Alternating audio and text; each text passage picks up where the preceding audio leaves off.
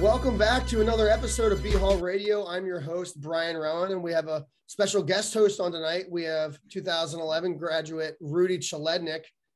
He's on here tonight because he's the one who recommended our guest tonight, Mr. Tom Abraham. He's a 1965 graduate of the U.S. Military Academy.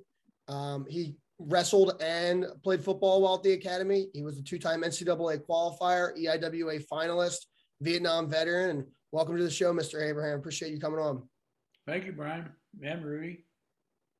Yeah, it's good to have you guys. Starting out so the listeners know, Mr. Abraham insisted that we call him Tom, so we're gonna refer to him as Tom for the rest of the episode. No disrespect, but your wish is our command. So, okay. Appreciate you coming on. I think starting it off. I mean, I'd like to know more about how you and Rudy know each other, and then why hear from Rudy also why you recommended Tom come on the show.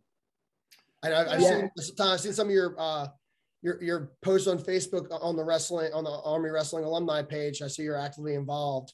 So that's how I first became aware of. Wow, we've got distinguished graduates. Looking at the wrestling page. So appreciate you coming on, and Rudy, I'll have you start kind of introduce that a little bit. Yeah, sure. Sounds good. So, Brian, first, thanks all for having me on here. My dogs might have an appearance just like when I really did. So that'll be fun as we go on today. But so Tom Abraham, my mom worked for him when he was building houses, and it was really my first introduction to West Point. And that was really all I knew. So when I was working my way through West Point, my first introduction, I read the Long Gray Line book. I believe it was about the class of 1966. And then Tom Abraham, and he's just a man of super high character. He kind of guided me through the process and really helped me get in. And he's continued to remain a really good friend, really good mentor, and just really fortunate to have him on here today and listen to his story. So, Mr. Abraham, I'm sure you have a different perspective than I do, but please go ahead. Well, when I moved back home in the late 90s, home being Greensburg, Pennsylvania, I went to all the sporting events, and particularly wrestling, and I became interested. I stayed in touch with the wrestling program at West Point. I knew the coaches. I remember Coach Joe and the guy before him, Joe Heskett, and the guy before him, I forget his name. But I stayed in touch with them, and anytime I heard or saw a good wrestler from Western Pennsylvania, my area, I would write to the coach and say, hey, you got to keep an eye on this guy. And I was trying to be pretty careful about not violating any recruiting rules or anything, and I didn't know what they were anyhow. So I just took newspaper clippings, and Rudy happened to be one guy that was outstanding at his high school, which was in my hometown, Hempfield High School. And I don't remember if I asked him if he would be interested in talking to anybody at West Point or not, but I know I sent some newspaper articles down and asked the coach to keep an eye on him. And actually, he told me he already had his eye on Rudy.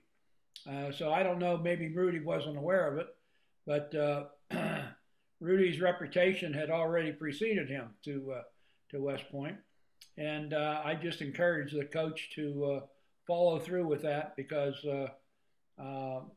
Rudy was going to be a good wrestler, and I thought he'd fit into the Army program quite well. Yeah, so on that, I went into my West Point experience pretty half-cocked, if we're going to be honest. Didn't know a whole lot about West Point. None of my family is in the Army. If you search the Army database, there are 2 Chaledniks in the whole Army database. So it was really interesting. But I remember my mom had just cleaned a house for Tom, and I got a recruiting letter from Coach Barbie. And, me and my family talked about it, and we were like, okay, this could be an opportunity. And I asked my mom about Tom, and she's like, hey, he's a great guy. He went to West Point. Maybe this is an opportunity you want to look into. So Know it or not, Tom, you were very influential in me Good. choosing West Point. I'm very thankful for it because it's been the best decision that I've ever made for sure.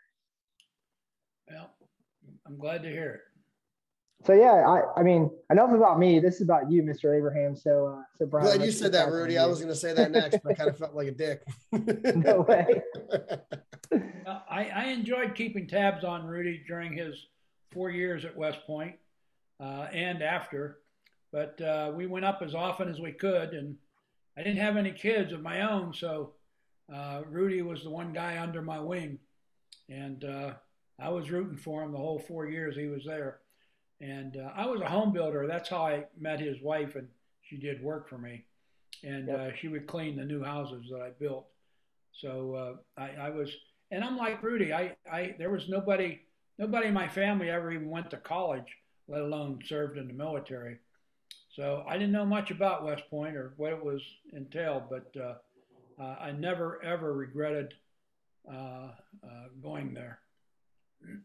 So when you decided to go to West Point, was it more for football or wrestling or just the military in general, or like what kind of drove your decision to go to West Point, and when did that begin?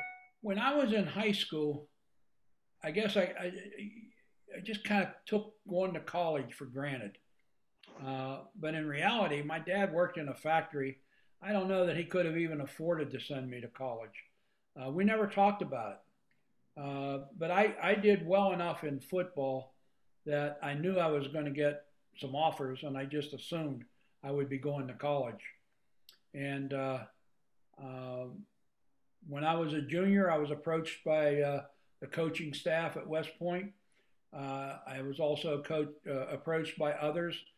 By the time I was a senior, I was approached by I had about 12 different offers to play football and a couple of schools that offered me a wrestling scholarship.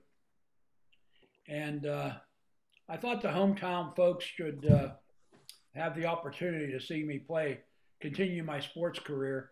And Army played football on TV twice, so I decided to go to Army. And I wanted a school that had wrestling as well because I played three sports in high school: football, wrestling, and baseball. And I wasn't going to give up. I wasn't going to be a one sport guy in college. I'd have gotten bored. So I sacrificed baseball and went for Division I football and wrestling. And the wrestling coach didn't even know me. I just kind of walked on after football season and made the team. Was that after your plebe year? You No, like we coached had for, plebe football. I mean plebe wrestling, plebe sports, and I made the wrestling team as a freshman. And then uh, coach knew about me, but I went and I was paired against the top wrestler at Army, Al Rushatz, and I was his workout partner, and I was the only guy. We were the same weight, but he was strong and built like me, and I was strong and built like him, and I was the only guy that could give him a workout. Everybody else was no challenge to him, so I got some pretty good practice working with him, and and I had a pretty good plebe year. I don't know what my record was; I didn't keep track. But sophomore year, then he was gone. But then there was another guy that was pretty good. I forget his name at 191. So I got into a few matches. Coach wanted me to get down to 177, but I made it once or twice, and I don't even remember how many times I wrestled as a sophomore. But after that guy, I think his name was Nichols. I'm not sure. Nicola, John Nicola, Ray Nicola. Ray Nicola, yeah. He was pretty good too, and but once he was gone, there was just no stopping. I was the 191 pounder for 2 years straight, and I also wrestled heavyweight because we didn't have one my senior year. How was it doing football and wrestling? Did you end up focusing on one or the other? No, uh, I'd say in high school, wrestling was considered my my off sport. The main sport was football, but I enjoyed wrestling and I did well. I won sections, I won districts. I had a guy that beat me 6 times over 2 years, and I finally beat him in the final match. And I got to the um, WPIALs and lost in the finals by 1 point. Otherwise, I'd have been the first son of a father who made it to states or won that tournament and went to states. So I didn't make states in high school. But when I got to Army, I was interested in wrestling equally to football. But football was a big disappointment. I got recruited for football.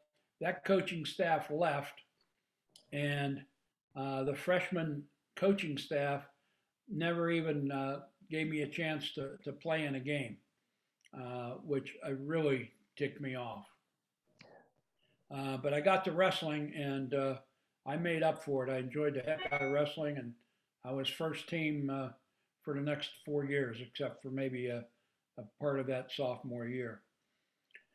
And so sophomore year, I played a lot of football because I was on the B squad. But once I got to wrestling, wrestling was definitely my predominant sport. I did much better in wrestling than football. And junior year, there were 2 guys ahead of me at football, and they were both out during the preseason two-a-days. And so I was running with the first team, and that was my big chance. And don't you know, we went both ways back then. And I was on defense on the corner, and one guy hit me low, one guy hit me high, and I tore one of my knees. So I missed half the year, my junior year. But I healed, and I played a little bit, and I wrestled. Didn't give me any problem at all wrestling. But transition from football to wrestling was football was over on a Saturday, and Sunday I was at wrestling practice. So there was never ever any time in between.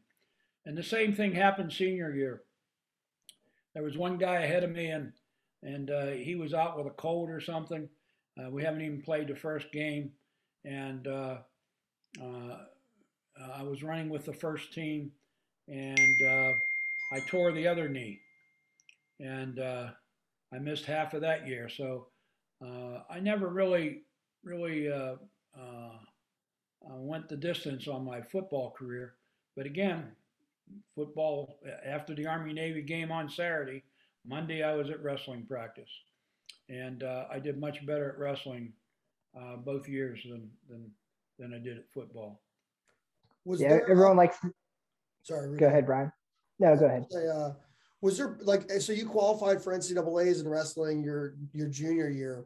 Was there any pressure to just focus on wrestling after your junior year and not hang it up football, or was it understood that you're gonna do both your first year? It was understood I was going to do both, and I think that might have been a mistake, but I never considered giving up football, and I'd never give up wrestling either.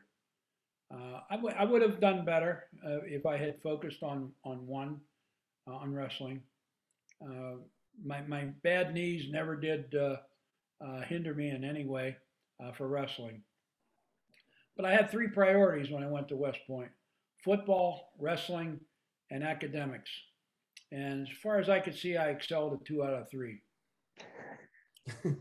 And the academics didn't matter that much. If you're gonna do a little highlight clip of this episode, I'll snip that part out.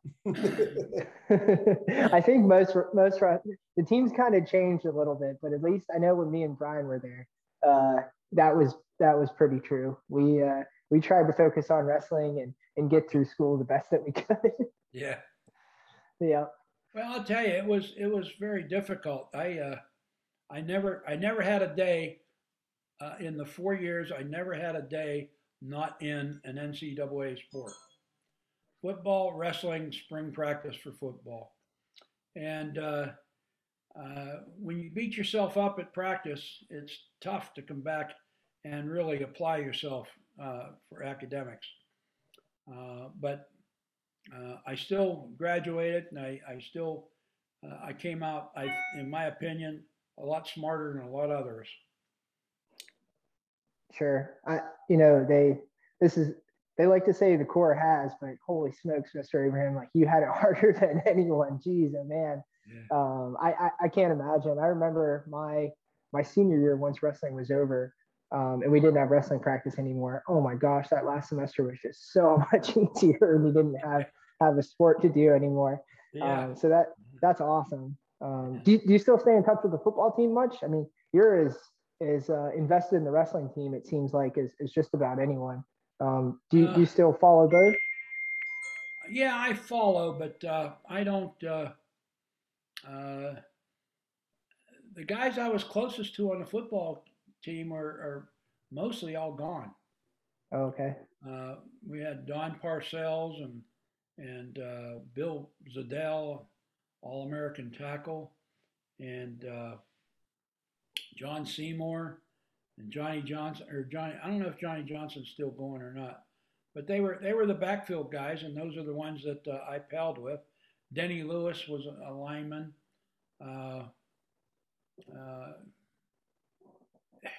It seems like the football guys have dropped pretty good. And the wrestlers, we didn't have many senior wrestlers. Bob Arvin, of course, is gone, and he was gone from Vietnam. And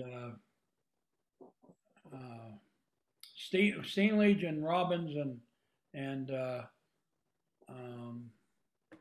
Ray Zacada or something like that. They were all class of '66. So I only had a couple of classmates that went all the way through senior year. Yeah, it's amazing now. Go ahead, Brian. We've talked about it on a couple previous episodes, but when I was going through, when Rudy was going through, you'd start out with about probably 15 plebes on the team, and then after the 4 years, you'd end up with about 5 or 6 or 7, because it's just tough. And when times get tough, if one thing's got to take a hit, sometimes it's wrestling.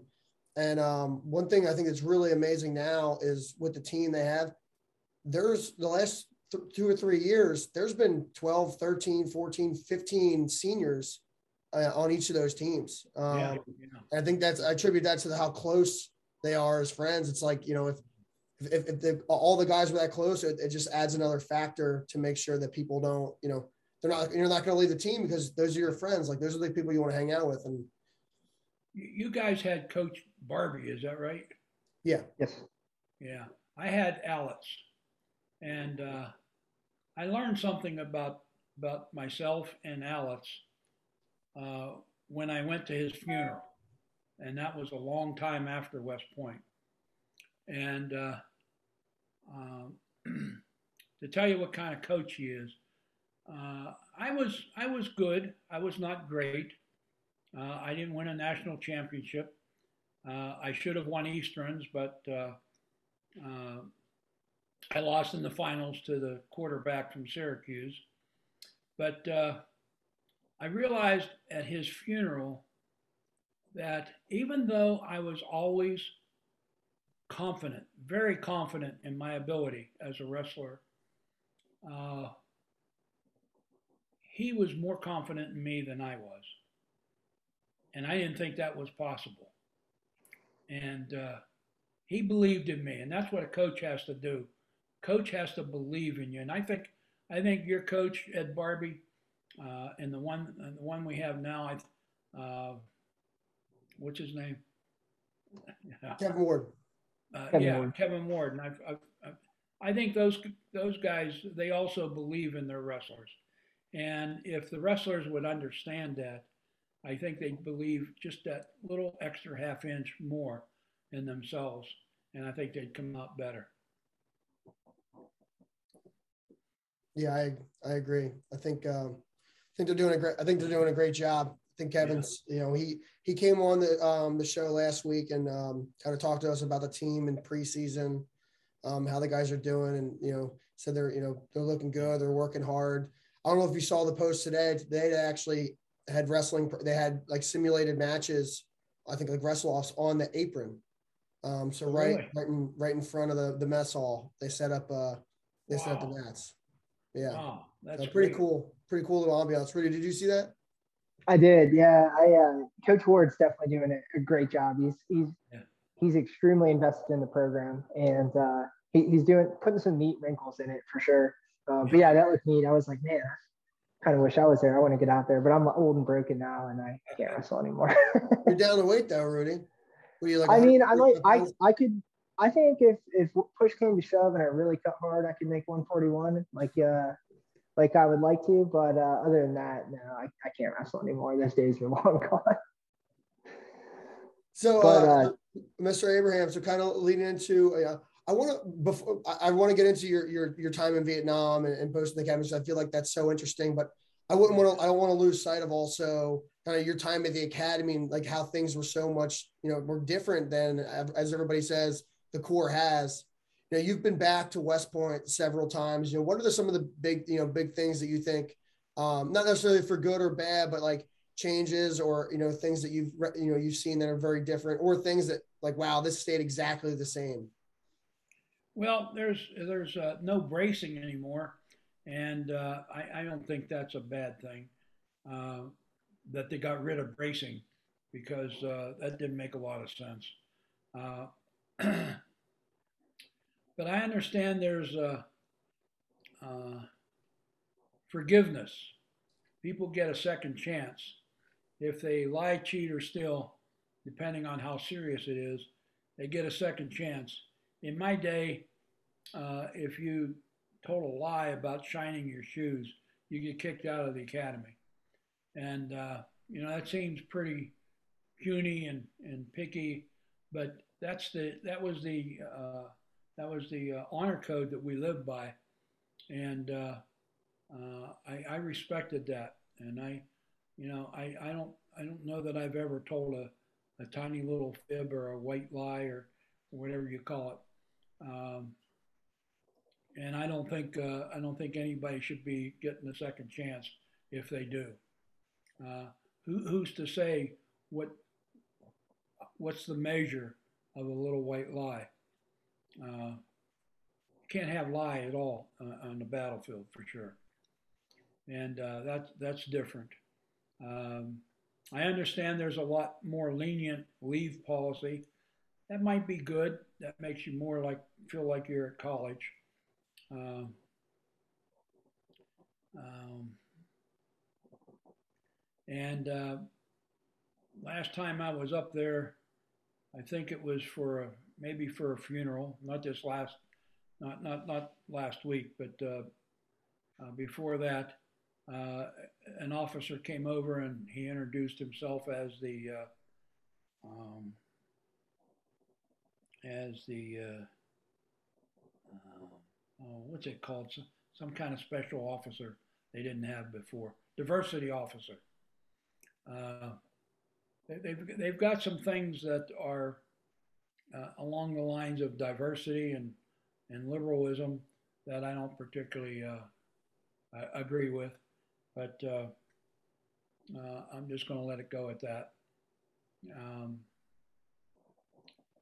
but I think I think West Point still produces some high quality graduates. There's a lot more women now. Of course, we had no women when I was there. And I think there's a good place for women at West Point and also in the Army.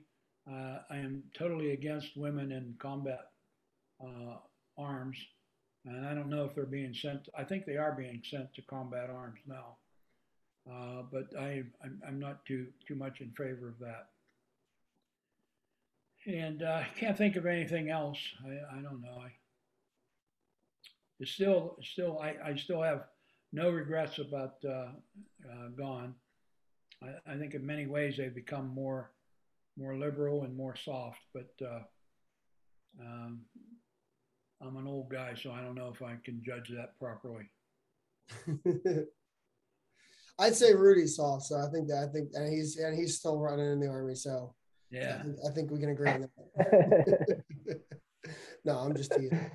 No, I appreciate that insight. That was kind of a curveball I threw at you too, because that's not really about your past, your bio. So I was, threw that one out there a little bit, but I always find it so interesting hearing from graduates from, the 60s or 70s or 80s and kind of before the new generation of West Point kind of came to be, and kind of, because some things remain exactly the same, and some things never change. And then other things go, drastically different and just evolve over time. So I find it interesting. I kind of want to know that. So I appreciate you sharing.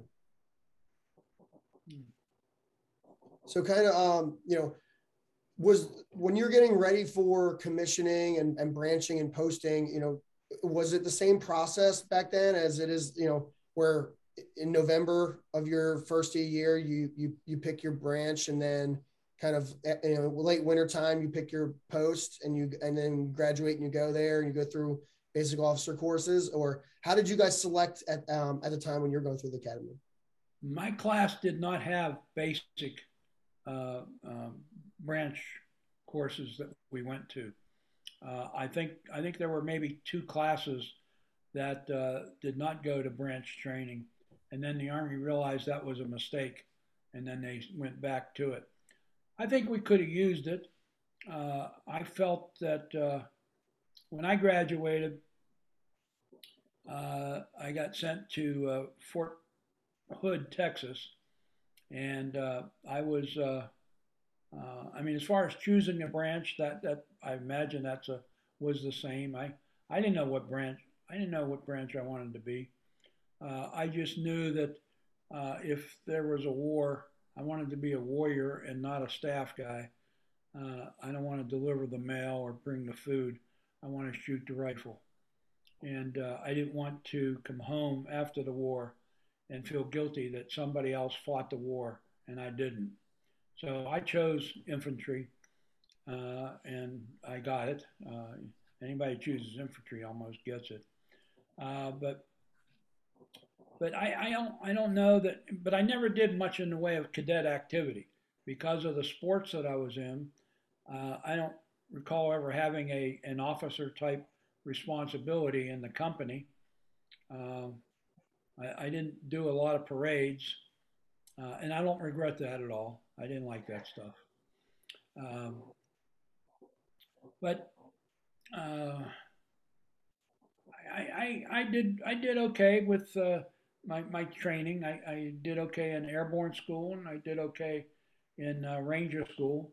So I didn't feel like I missed out on any particular training. But when I got sent to Fort Hood, there was no infantry around, so there was no furtherance of my training, and there wasn't a whole lot to do. And I found out, well, I went to the airborne school and came back, went to ranger school and came back.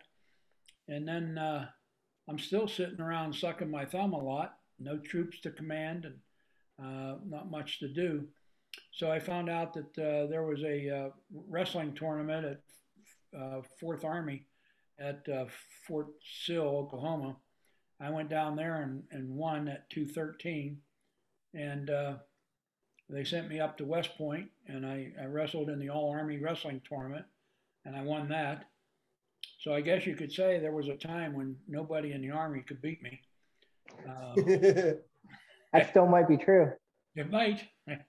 Well, I haven't lost since, but but then I went to the inner service, and I lost not to Navy but to the Air Force guy, and in the finals. So I came in second.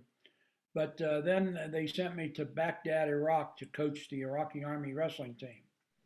It was part of a State Department program that they had, where they sent military officers to Iraq to coach Iraqi Army athletic teams. The problem is, I did not speak Arabic. They did not speak English, and it was one heck of an assignment.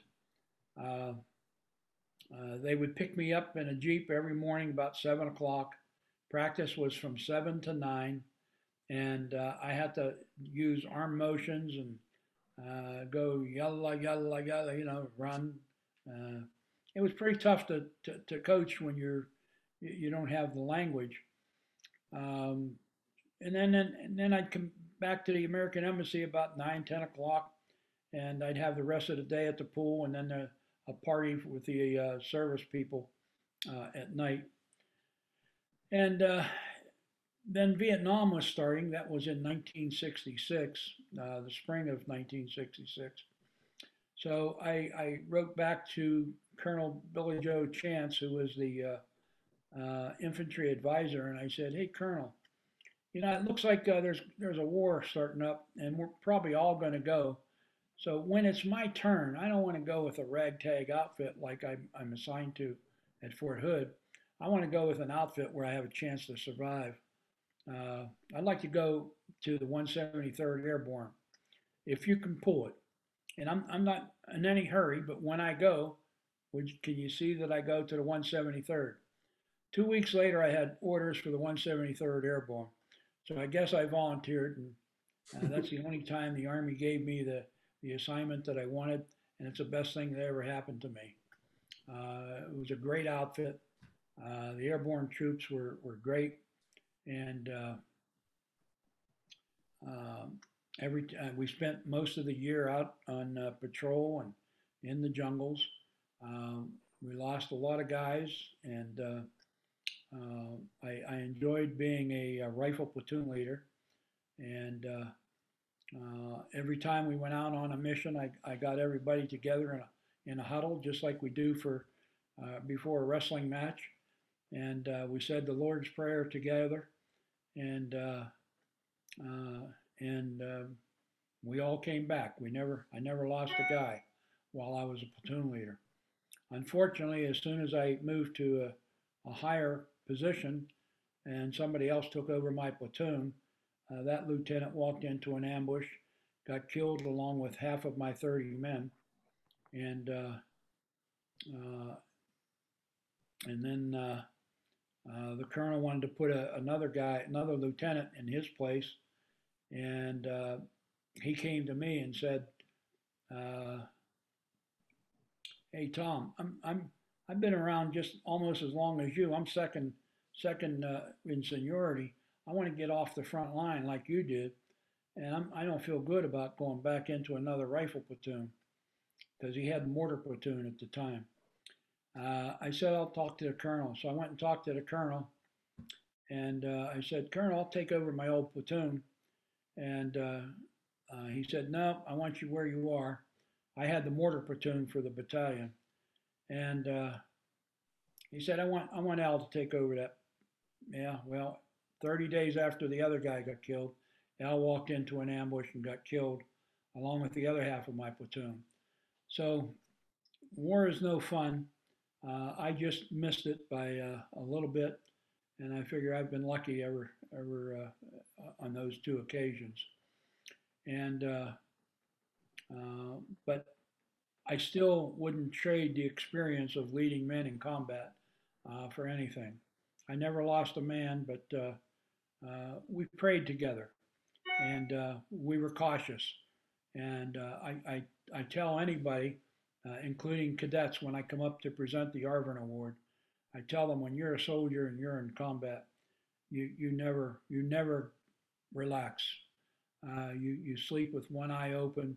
You're always prepared, and you always expect the unexpected. And that's how I survived, and that's how anybody should approach being in combat. So that was it. Then I came back and became a company commander at a training company, and decided to get out after my time was up.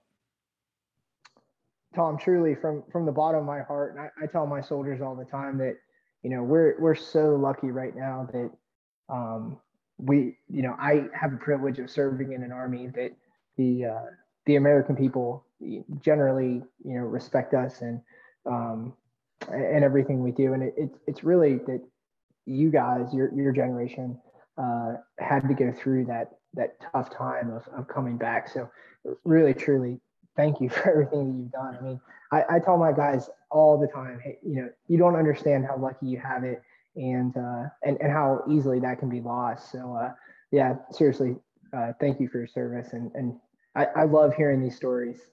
Thank you. It's just a real honor to hear of you today.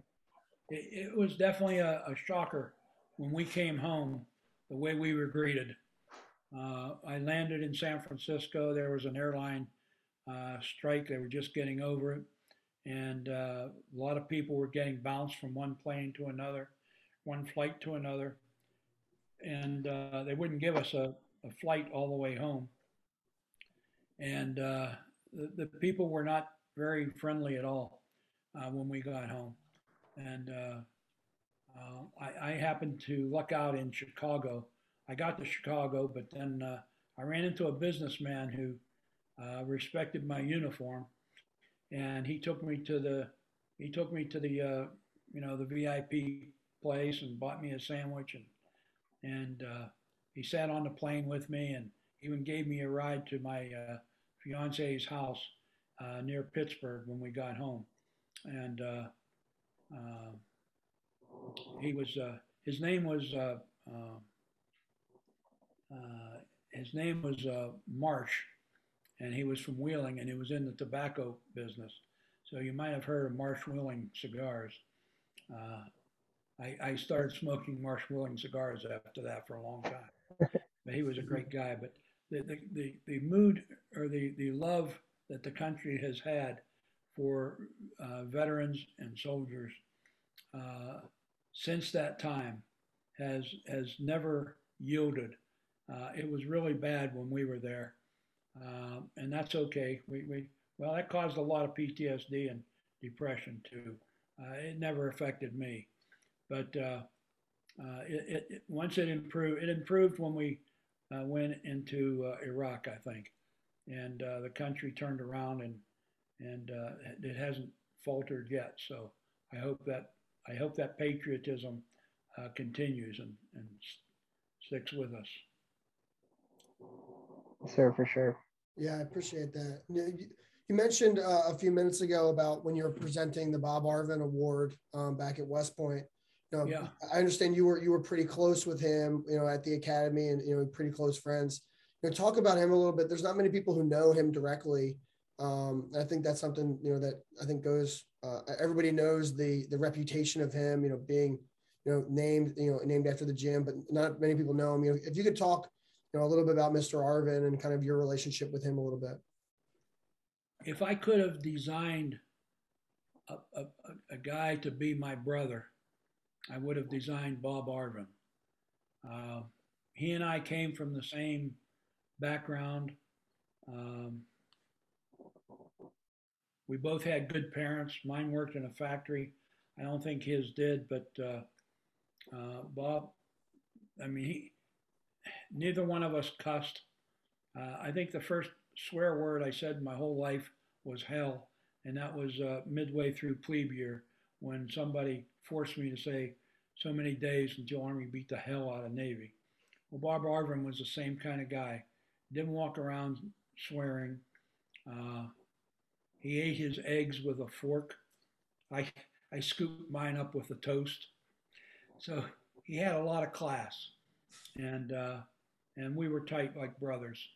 And uh, Bob was a super good guy. He was my wrestling partner once Rushatz and Nicola graduated. He was 177, I was 191. And he was top of the class, and I was elsewhere. And but we were like brothers, very good friends. And actually, on the day that I was leaving Vietnam, August 15th of 1967, uh, a jeep approached me. I was in the base camp. The rest of the battalion was out in the jungles, and here comes a jeep, and somebody yells out, "Hey, Tom!" And there's Arvin. He found. I don't know how he knew where I was, but he found me. He was an advisor to the Vietnamese airborne unit, And he said, "We don't have ammo." Can you imagine that? The top cadet, the first captain of my class, gets sent to combat 1 year after graduation, and he doesn't have enough ammo to fight the war. So I took him down to the ammo shed. It was locked. I broke the lock and filled up his Jeep with as much stuff as he could carry. And I couldn't get him to take any more. And um, 2 weeks later, he got wounded. And being the leader that he is, he went right back into the fray. And this time he got wounded, and I think a bullet hit his collarbone and ricocheted into his brain or someplace, and it killed him. Uh, and I just tell you one more thing about Bob Arvin, and he was a good wrestler. He was very good in high school, better than I was. I think he was a state champ in Michigan, and just a super, super, super nice guy, and a gentleman in every way. And um, he his classmates and teammates from Ypsilanti, Michigan, where he grew up, for 50 years they gave an award in his name, or scholarship in his name, to kids from the high school. Um, there were places around his hometown that were named after him. We've got the Arvin Gym by my class named after him. We present the Arvin Award to the senior wrestler who best exemplifies the example that Bob set in academics and love for wrestling and in leadership. And when I was in combat, I was tough as nails. I remember a movie before I went. It was starring Broderick Crawford, and he was a sergeant, and all his men were crying over guys who got killed. And he told his men, he said, "That's not your buddy anymore. That's just a hunk of meat. Get over it. Get on with the battle." Well, that's how I approached Vietnam.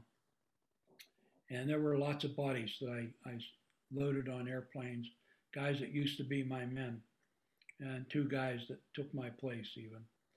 And I think the first time I ever shed a tear after that was at a reunion of the 173rd, maybe 10 years after Vietnam. And the Sergeant Major and I were at the bar, and Sergeant Major said, we both had a drink, whiskey, and he said, "Captain, to the Army." So we toasted to the Army, and then we toasted to the ladies, and then we toasted, and then I just blurted out,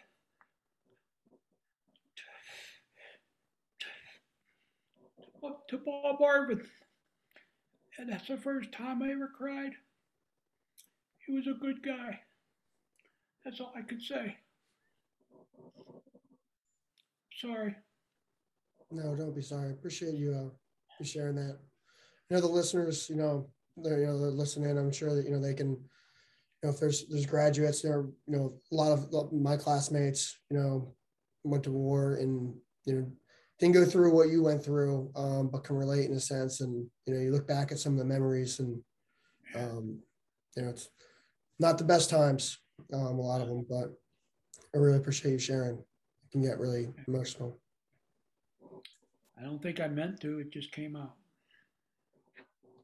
No, Tom, I just appreciate hearing these stories. I mean, hardly anyone has the experience with Bob Arvin that you did. So really, thank you for opening up to our listeners. And I would say any of our cadets now, or folks that are thinking about going to West Point, because I didn't understand that coming into it, and what that kind of connection to service means. And I mean, you're a wonderful representation of that. I think all of us that have served understand that, and we understand exactly where you're coming from. So Yeah. really, again, everything you've done today, thank you. But I just appreciate you opening up on your story, because I'm sure it's hard, as it is for a lot of us, to talk about war. But it's just been an awesome conversation today for me personally. So thank you. Definitely, people who have not been don't understand, no matter how you tell it to them. There's no way they can understand. But we understand, and we understand each other, and we just have to deal with it. Sure. By the way, I forgot one thing about my military service, which makes me unique.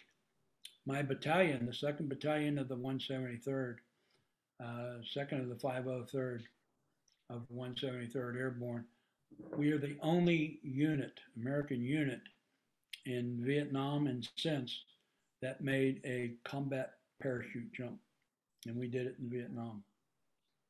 So when I go to a wounded warrior camp and we're talking to guys with PTSD, we those of us who are participating, we introduce ourselves, and I tell them, and therefore that makes me by definition a badass. I am an official badass because I made a combat jump. Oh my gosh, I'm just a dirty leg. I've never been to airborne school. I don't know what's wrong with You me, didn't know. but Oh, I gross. yeah, I know, right? But oh my gosh, more power to you. I just can't imagine jumping into combat. That's pretty awesome. I thought when I jumped out on the first training jump that, geez, how am I going to do this?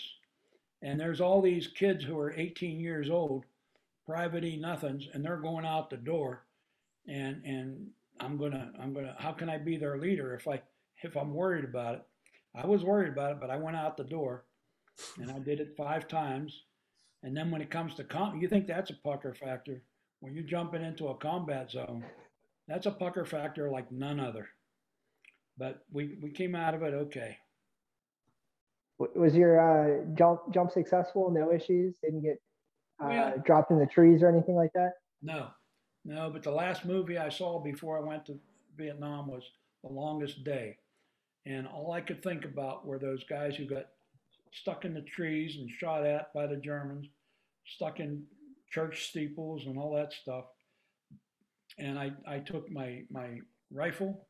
I had my 45, my smuggled in 38 revolver. I had a big Jim Bowie knife. I had a K-bar hunting knife, a Marine K-bar knife, and I had several pocket knives in different pockets. I wasn't getting hung up in any tree. And I wasn't going to get shot out without shooting back.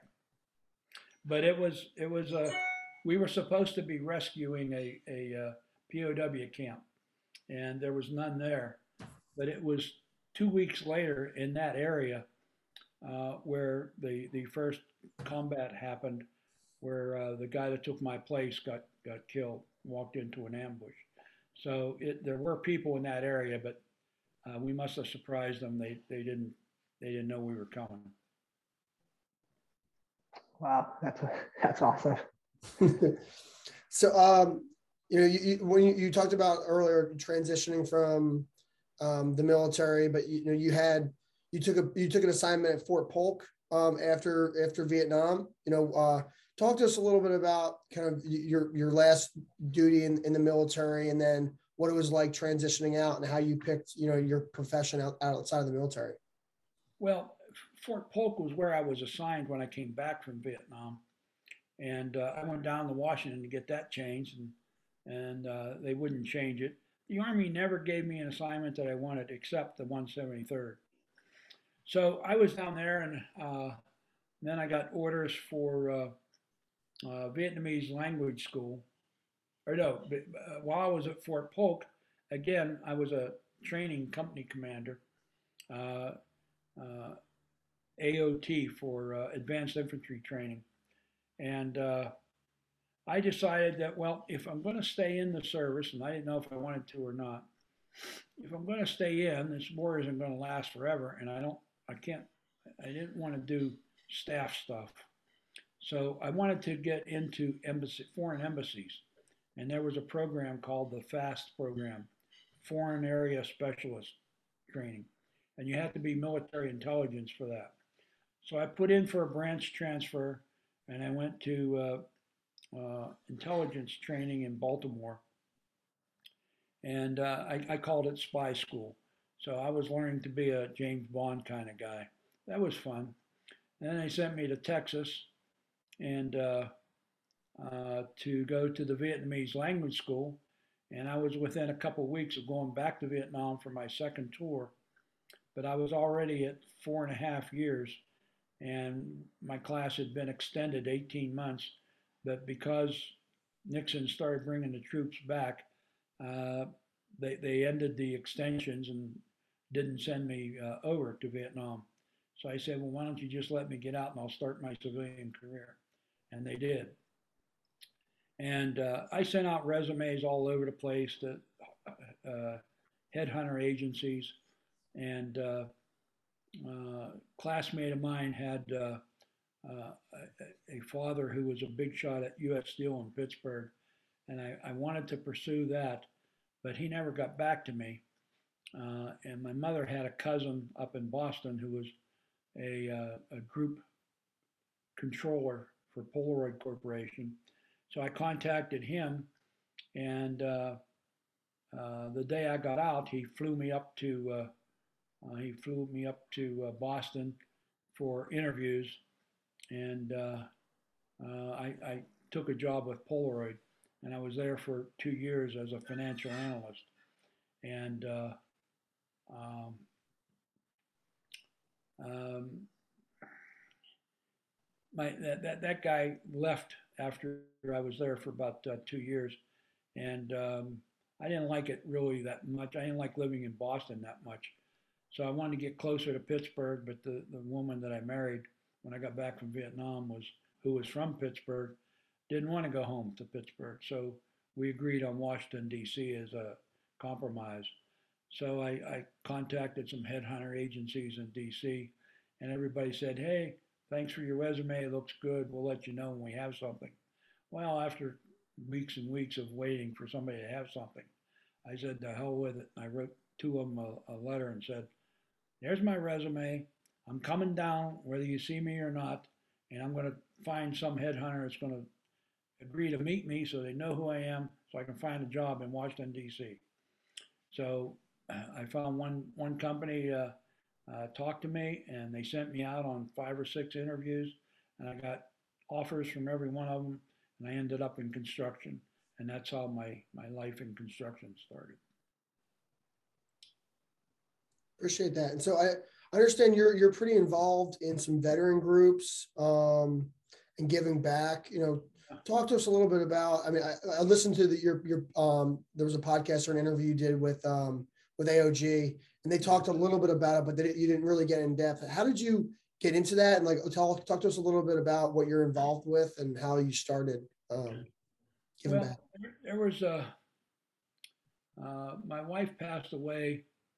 My second wife passed away in 2016, and um, I was already I was already in my 70s, and I didn't really know what I wanted to do or what I wanted to be, or I'm not even sure I cared if I lived very much longer or what. But I wanted to do something with the rest of my life, uh, and I met a friend in Florida at the airport. I was waiting to come home, waiting for a plane, and I talked to this person for a couple of hours, and when this lady went to my church. When we got home, uh, she called me the next day and said, "Hey, do you think that's by accident we met?" I said, "I don't know. What are you thinking?" I knew she was married. I didn't want to fool around. Uh, she said, "Why don't you do something with the veterans?" Because she knew I told her I wanted to do something with the rest of my life, but I didn't know what. She said, why don't you do something with veterans? I said, well, I already do. I help out at Wounded Warrior Camp 4 or 5 times a year for one day. I give mock interviews, and we help the guys go find a job. And they're at this program for a week.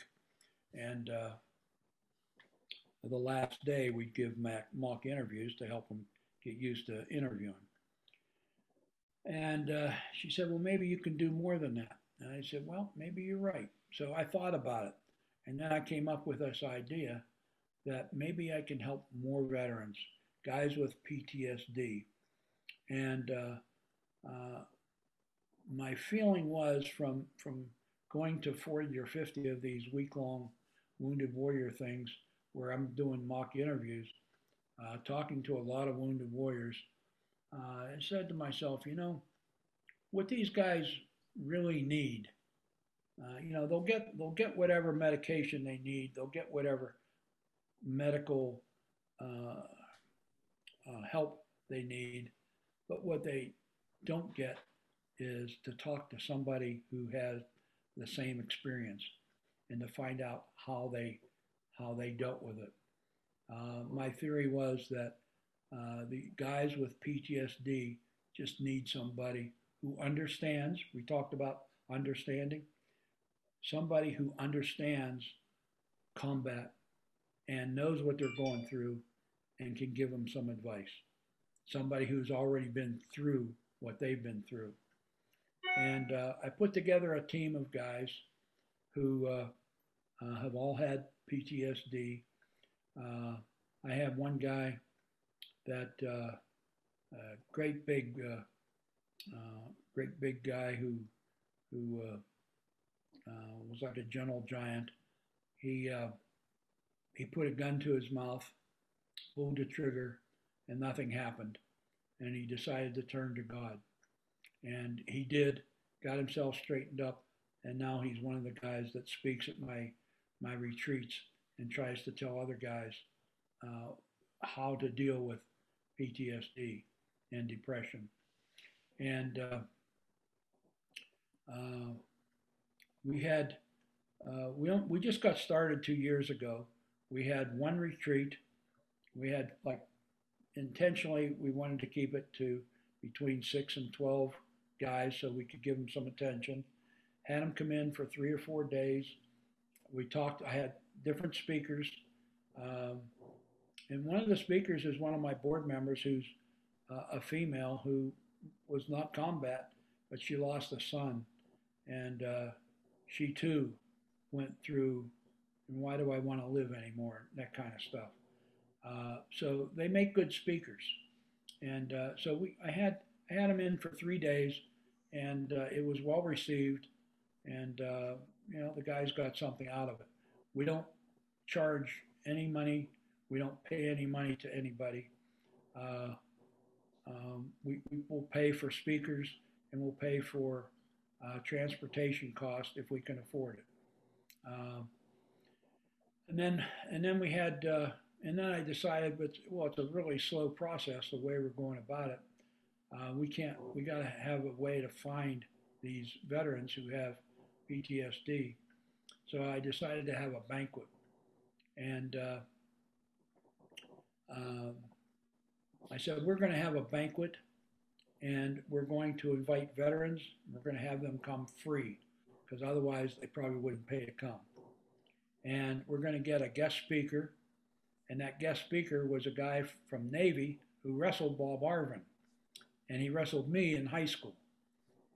His name was Dave Carey. He wrestled for Jeanette. I don't know if you've ever heard of him, Rudy, but Dave Carey was a POW, spent 7 years in captivity, and he was a friend of mine. We wrestled in high school, and he was older than me, so he did beat me, and I never had a chance for a rematch. But when he wrestled Bob Arvin beat him, and he said he whooped him real good. So so that was interesting. They wrestled for Navy. But anyhow, he lived in Texas. He did motivational speaking. He didn't charge me a dime. He came out. I insisted on paying for his plane fare. And I put him up in the hotel. And he was great. We had 320 people show up. 120 of them were veterans. And the rest were people who just covered the cost of the meal. And we were at the Sheraton in Greensburg. And it was a great event. We got names and addresses of veterans, not all who need help with PTSD, but we got some. A lot of them were old farts from other wars, but still a lot of Vietnam era guys. And that's what we're going. That's our MO right now. To have small retreats where we can deal with guys one on one, and once a year have a big banquet with a guest speaker. Maybe I'd love to get Alejandro Villanueva, the West Pointer football player, who also fought in Afghanistan. Guys like that come and be the speaker, and I'll always get the veterans to come free at $20 a person. 100 guys, it's nothing. We can do that. So we raise money. We get donations. It's not hard to get donations. We got about $20,000 in the bank right now, and we're just waiting for COVID to relax a little bit so we can get another years of programs going. And that's what we do to try to help veterans. They need our help, and much to my delight, there are lots of organizations who do the same thing. They're bigger than us. Somehow they are able to raise millions of dollars, but we go for the smaller scale. We do what we can. So that's it. That's pretty remarkable what you're what you did in such a short amount of time too. It makes it kind of people want to get involved. I think taking the next step, kind of when that lady approached you and said, "Hey, you do this, but you could be doing more." Makes you think of what you're doing. Makes me think, and other maybe others think, what else could I be doing to maybe help out a little bit more? Because I know it hits home with a lot of people. I know there's been a lot of outreach, especially for PTSD and suicide here in the last few years. I always see the 22 kind of different challenges for suicide, veteran suicides a day, and different awareness strategies. They just need somebody to talk to, somebody who understands. And the doctors who have never been to combat, they don't understand. Wives don't understand. We try to focus on a belief in God, regardless of religion. We don't care what religion. We try to suggest everybody has a fire team. That's kind of a Marine term that they use at these Wounded Warrior things. 5 or 6 people that you can turn to if you're having problems. We want them to be better husbands, better fathers, and mostly to believe in themselves. And they're weak in all those areas, and that's what we try to do. Tom, thank you for what you do. One of the real pleasant surprises, I guess, if you will, from my experiences of West Point is the people that you meet, and it's people like you, really. I truly, you might look 25 still, but you're not anymore, and you're still, putting your head down and doing good things for the soldiers. I don't know how you find the energy to do what you do, but it's pretty incredible, and I think that's really what I've taken away with 10 years of reflection now of West Point is just the incredible people that you go to school with, and the incredible people that West Point kind of produces, and just thanks for everything through the years, and what you continue to do, because it's absolutely necessary, and you're continuing to change lives every day. So thank you. Well, I decided after that conversation I had with that friend in Florida, I decided that what I'm going to do with the rest of my life is what God wants me to do. And it's whatever I feel that God wants me to do is what I'm going to do. And I figure I'm going to live as long as I'm doing that until he doesn't need me anymore. He's got somebody else lined up. So I want to help the veterans. I've also taken on helping some of the widows of classmates of mine that were friends of mine, and widows that I feel like maybe they need some help. They won't admit that they do, but if you give them some help financially, then you can tell that they need the help. So I try to do that. I've tried to help a couple people from church who are maybe also needing help. I'm not a rich guy. I never have been, but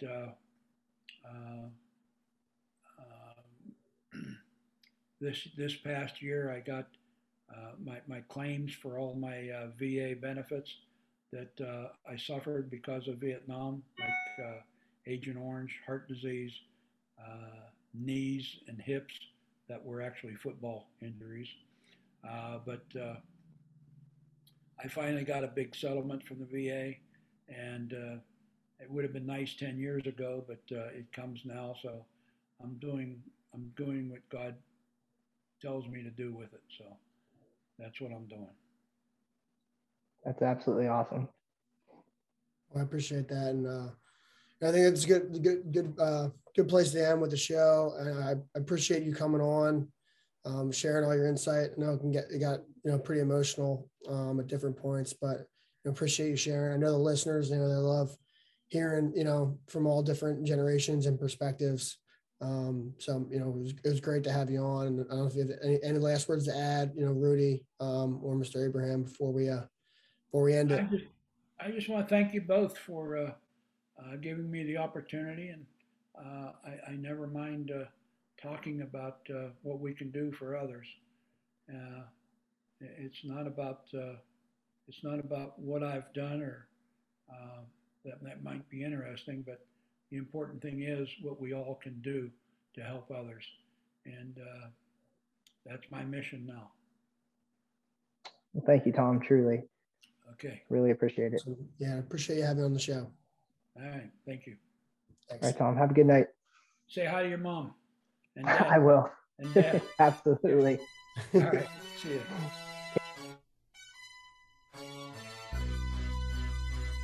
Thanks for tuning in to the B-Haw Radio Show. If you like what you heard, be sure to subscribe and leave us a 5-star rating on your favorite podcast platform. If there's something you'd like to hear on a future show, reach out to us on any of our social media, Instagram, Facebook, or Twitter. Or you can reach us at email, bhaw.radio@gmail.com. We'd love to hear your thoughts, and as always, go Army, be Navy.